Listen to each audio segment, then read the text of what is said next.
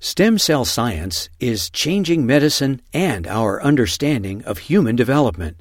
Learn more with the Stem Cell Channel. Visit uctv.tv/stemcell. So, one way I thought about framing today's topics were to start with some first principles. And so, Katrina Jameson, who's one of my physician scientist colleagues, she and I often talk about a principle that I think is really important, which is that great science leads to great medicine. And I think those really go together. But I think the other organizing principle is that great science often leads to unknown and potentially important ethical and philosophical issues. And, of course, that's the underlying topic for today. And the focus is on a structure called a brain organoid. And for those of you who are not deeply embedded in these fields, let me just give you a working definition of an organoid, which is a structure that can be formed by stem cells or progenitor cells from a particular tissue, or in the case of so-called pluripotent stem cells that can make pretty much every fetal and adult tissue with the exception of placental tissues. These kinds of stem cells can make clusters of cells that, in the case of adult or fetal stem cell-derived structures, mimic functional aspects of the mature structure. And so one example, well known, are so-called intestinal organoids, pioneered by Hans Klaver's lab, where intestinal stem cells can initiate the formation of a cluster of intestine-like structures that are functionally and by certain kinds of genetic criteria very similar to mature intestine.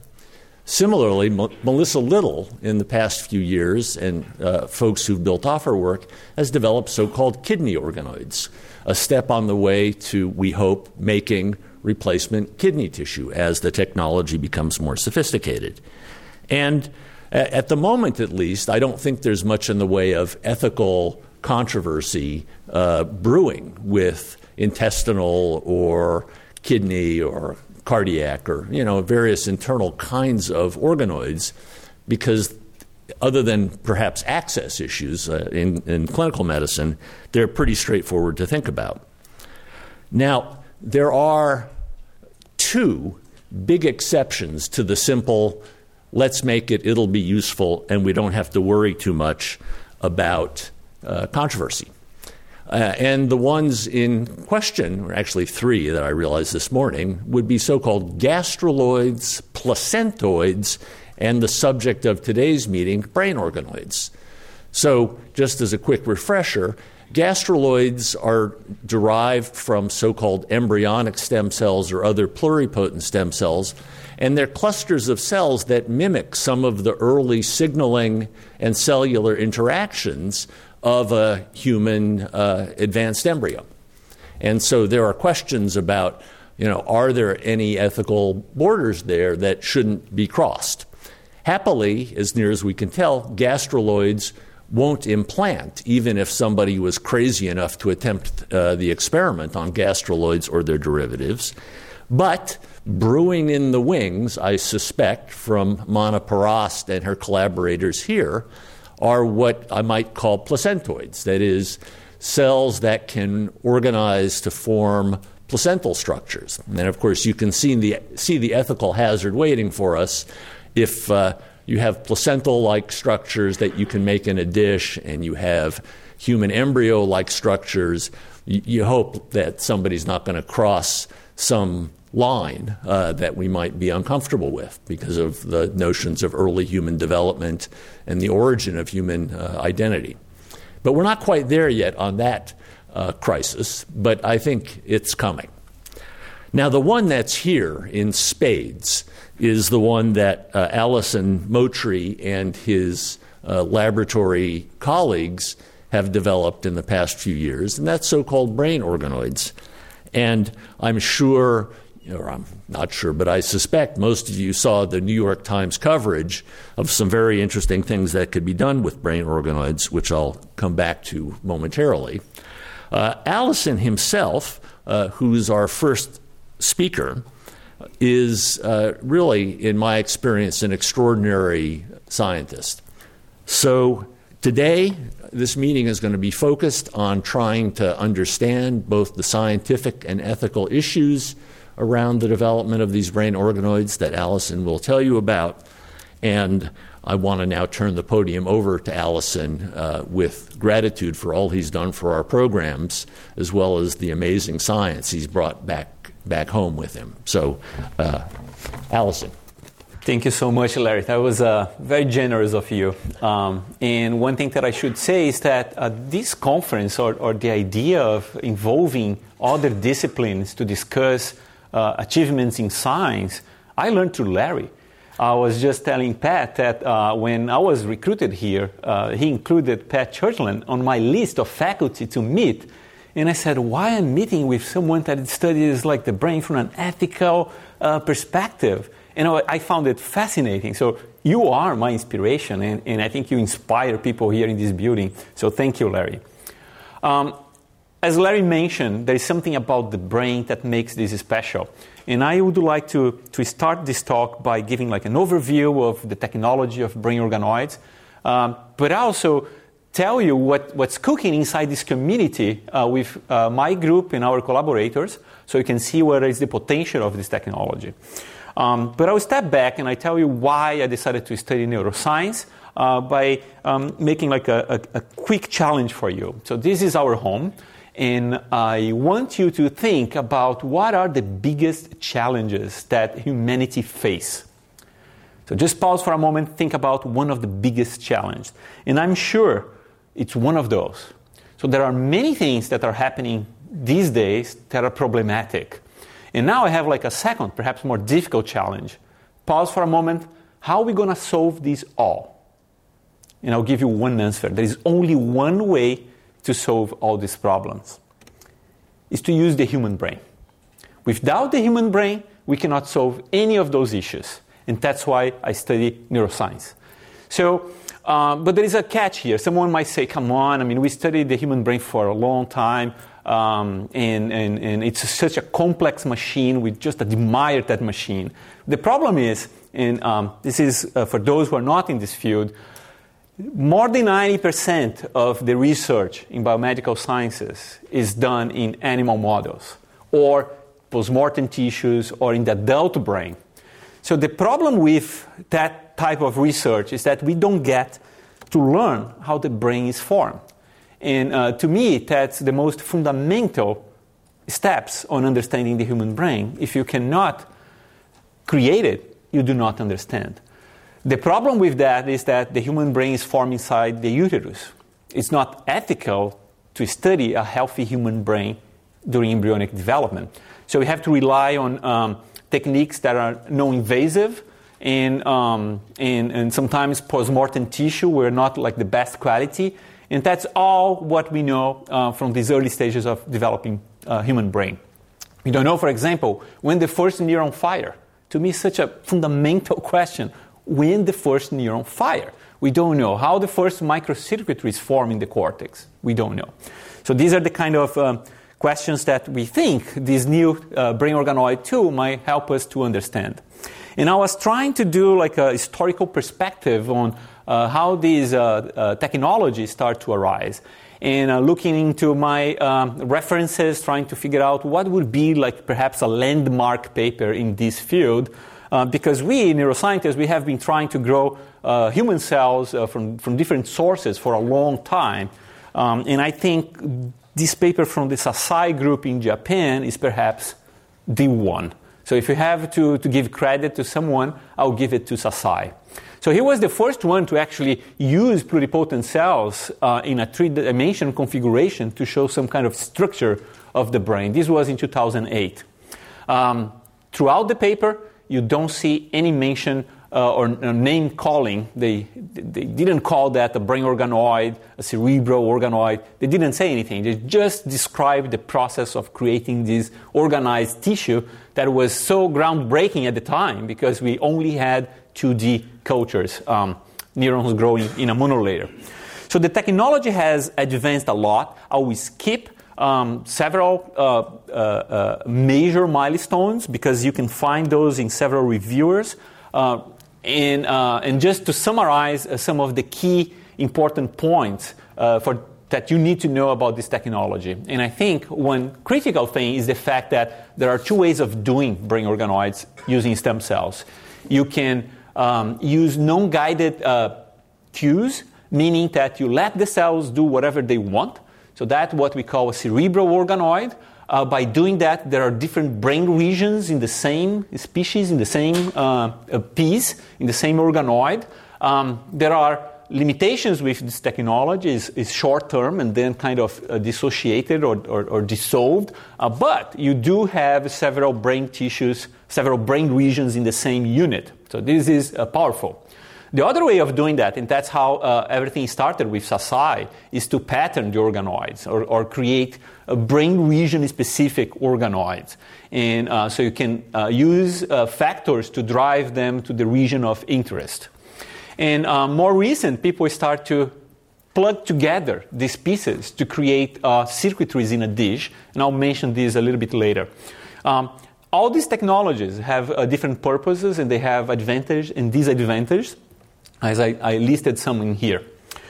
But what happens is that these are what you can find in the media, the so-called mini brains. And I want you to avoid using this term from now on. The correct term would be a brain organoid or a cortical organoid or a different type of organoid.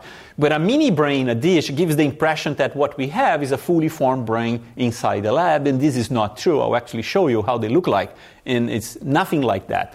Also important is to lay down the limitations. So these are mostly immature neurons. These organoids are not vascularized. We don't have all the cell types represented. It's just a miniaturized version of the tissue. And we don't even know if they are translational, if what we learn into these organoids can be applied to the human brain. I'll give you one recipe. This was developed by Kleber Trujillo and Priscilla Negrais in my lab, two postdocs, who really optimize the whole process here. And we start with single cells. These are pluripotent single cells that has been dissociated. We neuralize them by adding factors to the specific brain region you want. And here is the cortex. And then through a series of exchange of factors, you can induce the proliferation of these progenitor cells. You remove the growth factors and they start to mature. You can actually keep these organoids for several years. And they are still alive and they can still show some activity. But because there is no vascularization, the diffusion of nutrients inside these organoids are limited. So the inside cells will eventually die by necrosis. So this is one of the limitations. So this is Isabel, another postdoc in the lab, and she's handling a plate. This is a 6-well plate. And I hope you can see that there's lots of white dots in there.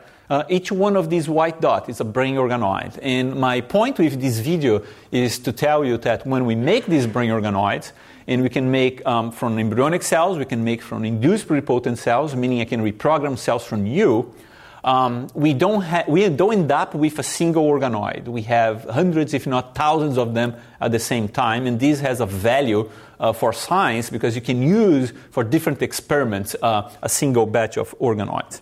And if you cross-section one of these white balls, what you see is something that is remarkably similar to the embryonic human brain, with a ventricular zone inside, surrounded by the progenitor stem cells. And these cells will migrate to the outer part of the brain using these radioglia cells and form the cortical plate. As these organoids mature, the cortical plate becomes more well-defined, and the identity of the cells generated by the stem cells will change. I'll point in a minute. If we just break apart all these cells in one of these organoids, this is at 4 months.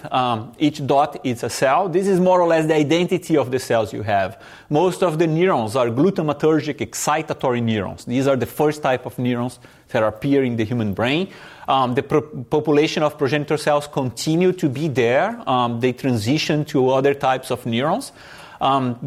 We start to see some inhibitory neurons. These are GABAergic neurons that will change the way they work over time. So this is quite dynamic. And the glia cells, which start as a very discrete population, will virtually take over the entire organoid. So the fact that at the cellular level, at the molecular level, they're very similar to the human brain allow us to use that as a tool. And I think Larry mentioned perhaps one of the most dramatic impact of this technology was on the causation for the Zika virus. This is a work done by Fernanda and Pinar in my lab. By exposing the Zika virus to these brain organoids, what you see is that the Zika kills some of the progenitor cells, reducing that cortical plate, and that was the experiment that showed causation between the outbreak in Brazil and the candidate for that, the Zika virus. But perhaps most importantly, we could use this technology to, in a year afterward, find a drug that's called sofosbuvir that not only blocks the viral replication, but can actually inhibit vertical transmission. So an infected mom expecting a baby, we did these experiments in mouse. If you treat with sofosbuvir, the baby is born intact. There is no brain damage. So in case of a new outbreak, perhaps this drug would be a useful drug. It's already FDA approved for another virus that we just repurposed. So what I like about this example is that this was 2 years. In 2 years, we could do that. So this, to me, is kind of fast. I don't remember any other example in biology where we went from causation to a treatment. So what else can we do with brain organoids? We can study environmental factors, such as what Larry pointed out, that might affect the development of the human brain in uterus. So the uterus is not an incubator. The uterus is the environment for the embryo. And when we expose that uterus to different things, the neuroprogenitor cells that are migrating at more or less 12,000 replications per minute, they will suffer because they have to migrate, to self-organize. And so even small alterations in how these cells behave might have a huge impact later in life. So what we propose is to test things that are exposed to females that are pregnant and create what we call a brain-safe label, so you can see if things are dangerous for the embryo or not. So this is one of the things. There is another application for these brain organoids, and this is a collaboration with Jeremy Rich here, and Pinar is leading this collaboration in my lab. What they decided to do was to create a brain tumor model. What you have here, these are glioblastoma cells that Pinar seed on top of these organoids, and they start to grow as a tumor. But the cool part is these glioblastomas are very resistant to drugs, and this technology allows us to screen for potential therapeutic approaches that can wipe it out, the tumor cells, and leave the brain organoids intact. So it's very promising, and you can do that in a personalized way if you have a patient that cannot respond to any drugs. So all of that is really cool, and the science is progressing really fast. There are papers being published on this technology every week, basically. But the biggest thing that was missing, and Larry alluded to that, was the fact that these organoids never actually show some activity, electrical activity.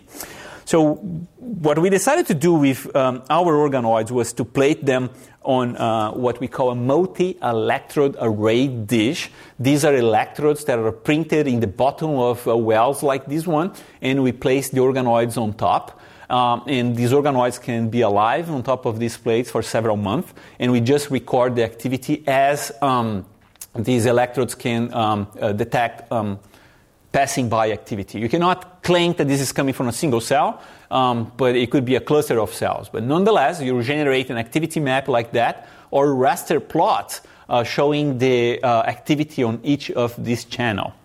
So once Kleber and Priscilla did that, I was not super excited or expecting to have anything. And the reason is the following. All the time when you have systems in vitro, the level of activity that you can get is really low. So this is a meta-analysis. I'm showing a couple of papers or studies where they use in vitro cells, even human neurons or primary rodent cells. And most of the time, the overall brain activity measured by mean firing rate in hertz is below 5 hertz. What we want is to model something that is close to a mouse brain, around 18 hertz, or a primate brain, around 20 hertz. So our excuse for this low level of activity was always the fact that they don't mature enough, because they don't have enough time to mature. The neurons will detach when they are about 2 or 3 weeks, and so you lose the cultures. With brain organoids, however, you can keep them for several months, and this is what another group collaborator did. They kept these brain organoids alive for several months, and they measure with these multi-electrode arrays, and they also don't see that much activity. So I was not like super excited when they started these experiments, but the truth is the data speaks by itself. So when we start recording with this protocol, we see that right in the beginning, we have way more activity than was described before. But as we keep them alive, the level of activity almost exponentially start to grow, and this is correlated with the number of excitatory synapses that we have in these organoids, reaching something similar to 20 hertz when they are about 40 weeks or 9 months of age. Because we have set that much activity, we start asking ourselves if we should see other levels of activity, and these are the neural oscillations.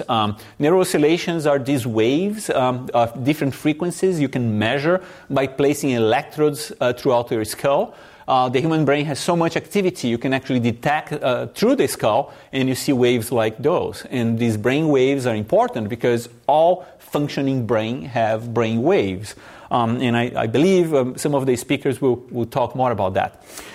So we team up with the Wojtek lab from Cognitive Neurosciences here, and they show us that actually, if you record from these organoids, starting at 4 months, we start seeing peaks of brain waves. By 6 months, these waves are very synchronized, similar to a very mature brain. But if you just wait enough, by 8-10 months, the synchronization gets highly complex, suggesting that what we have is a network that is moving from a more static state to a more flexible, more complex state. And so this is what we expect of an evolving network. The obvious next question was, is this similar to the human brain? And here we have the biggest challenge. How can we measure the electrical activity of the human fetal brain, since we don't have access to it? So we have to rely on preterm EEG recordings, and these are electrodes placed on preterm babies. Doctors do that to monitor how healthy is the brain, if the brain there is no seizure, and we have this data, it's available. The interesting part from the preterm EEG is that they have a characteristic that it's very stereotype. It's activity, transient activities followed by a quiescent time between another activity. This is what we call trace discontinue. The brain has activity followed by silent periods of time. As we grow older, the period between this activity becomes shorter and shorter, and the adult brain looks like this.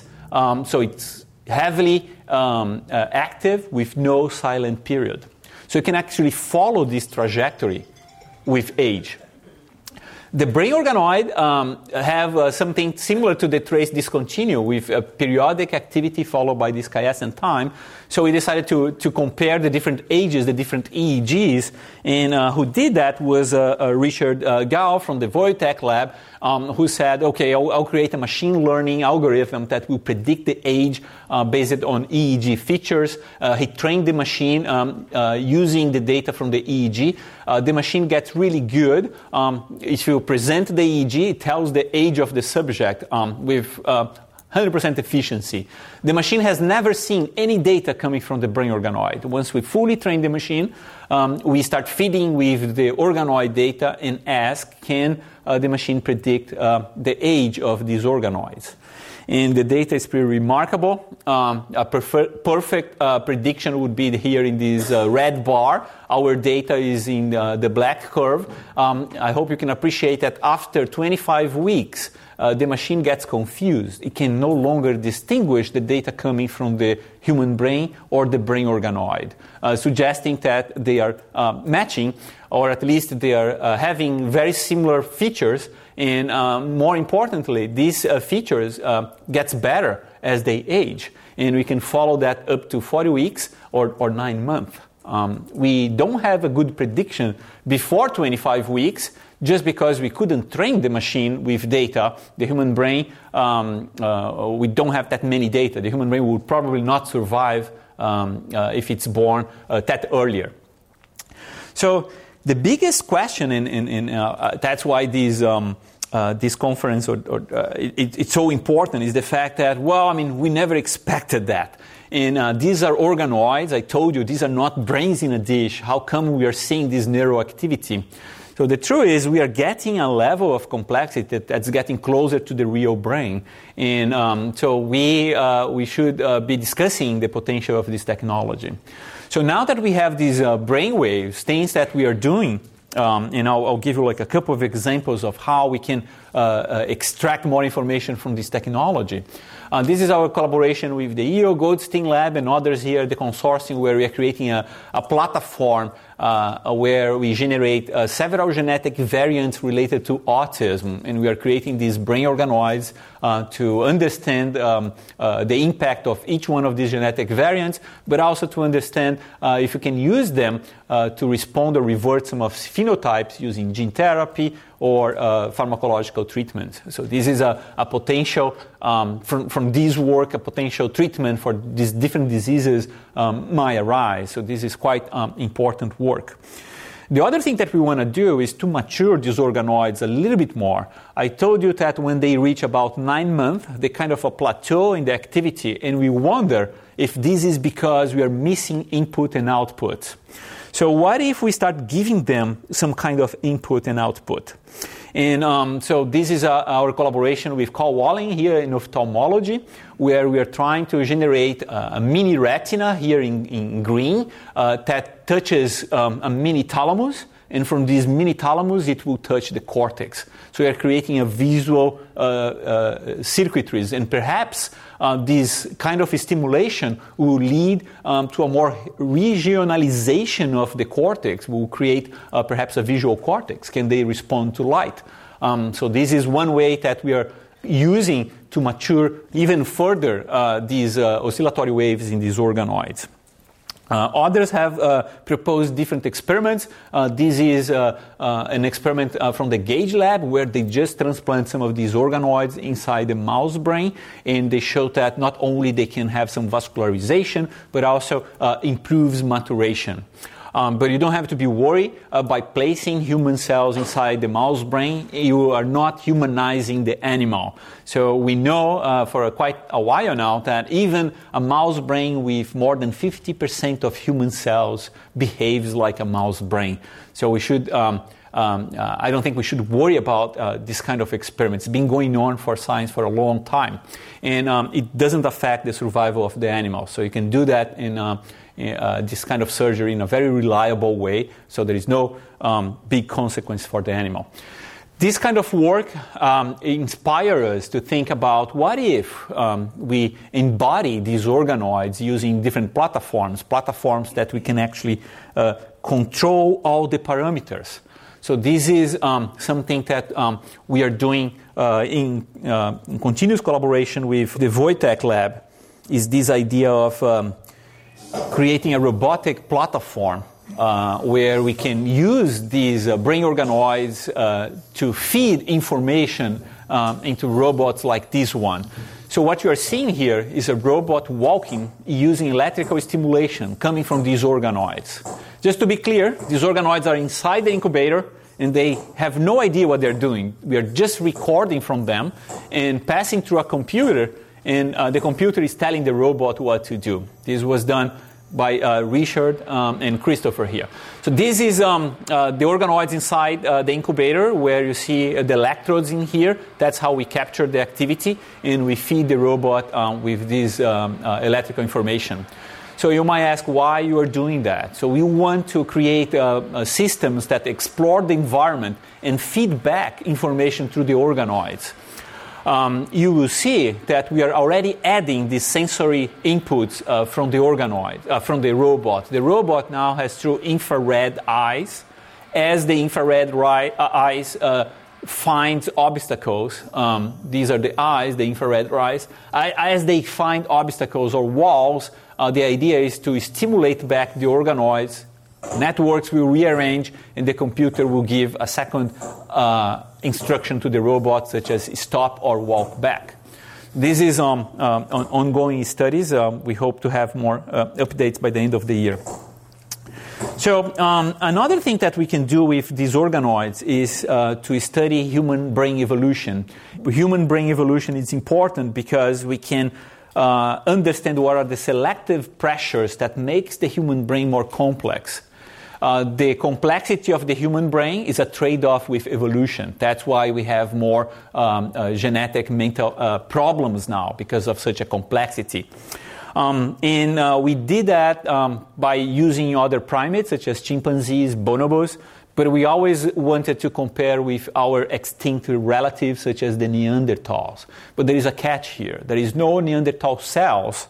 The only thing that we have are fossilized bones from these Neanderthals, so we cannot reprogram the cells to create organoids. So instead, we turn into genomics, where we align the genome of Neanderthals with modern humans, and we ask a very simple questions. What are the genetic variants that are present only in modern humans, but not in Neanderthals? These might be the cues to make our brains different from them. And we are starting on creating new ways to study that by Neanderthalizing modern human organoids using CRISPRs. So we have already some data on that.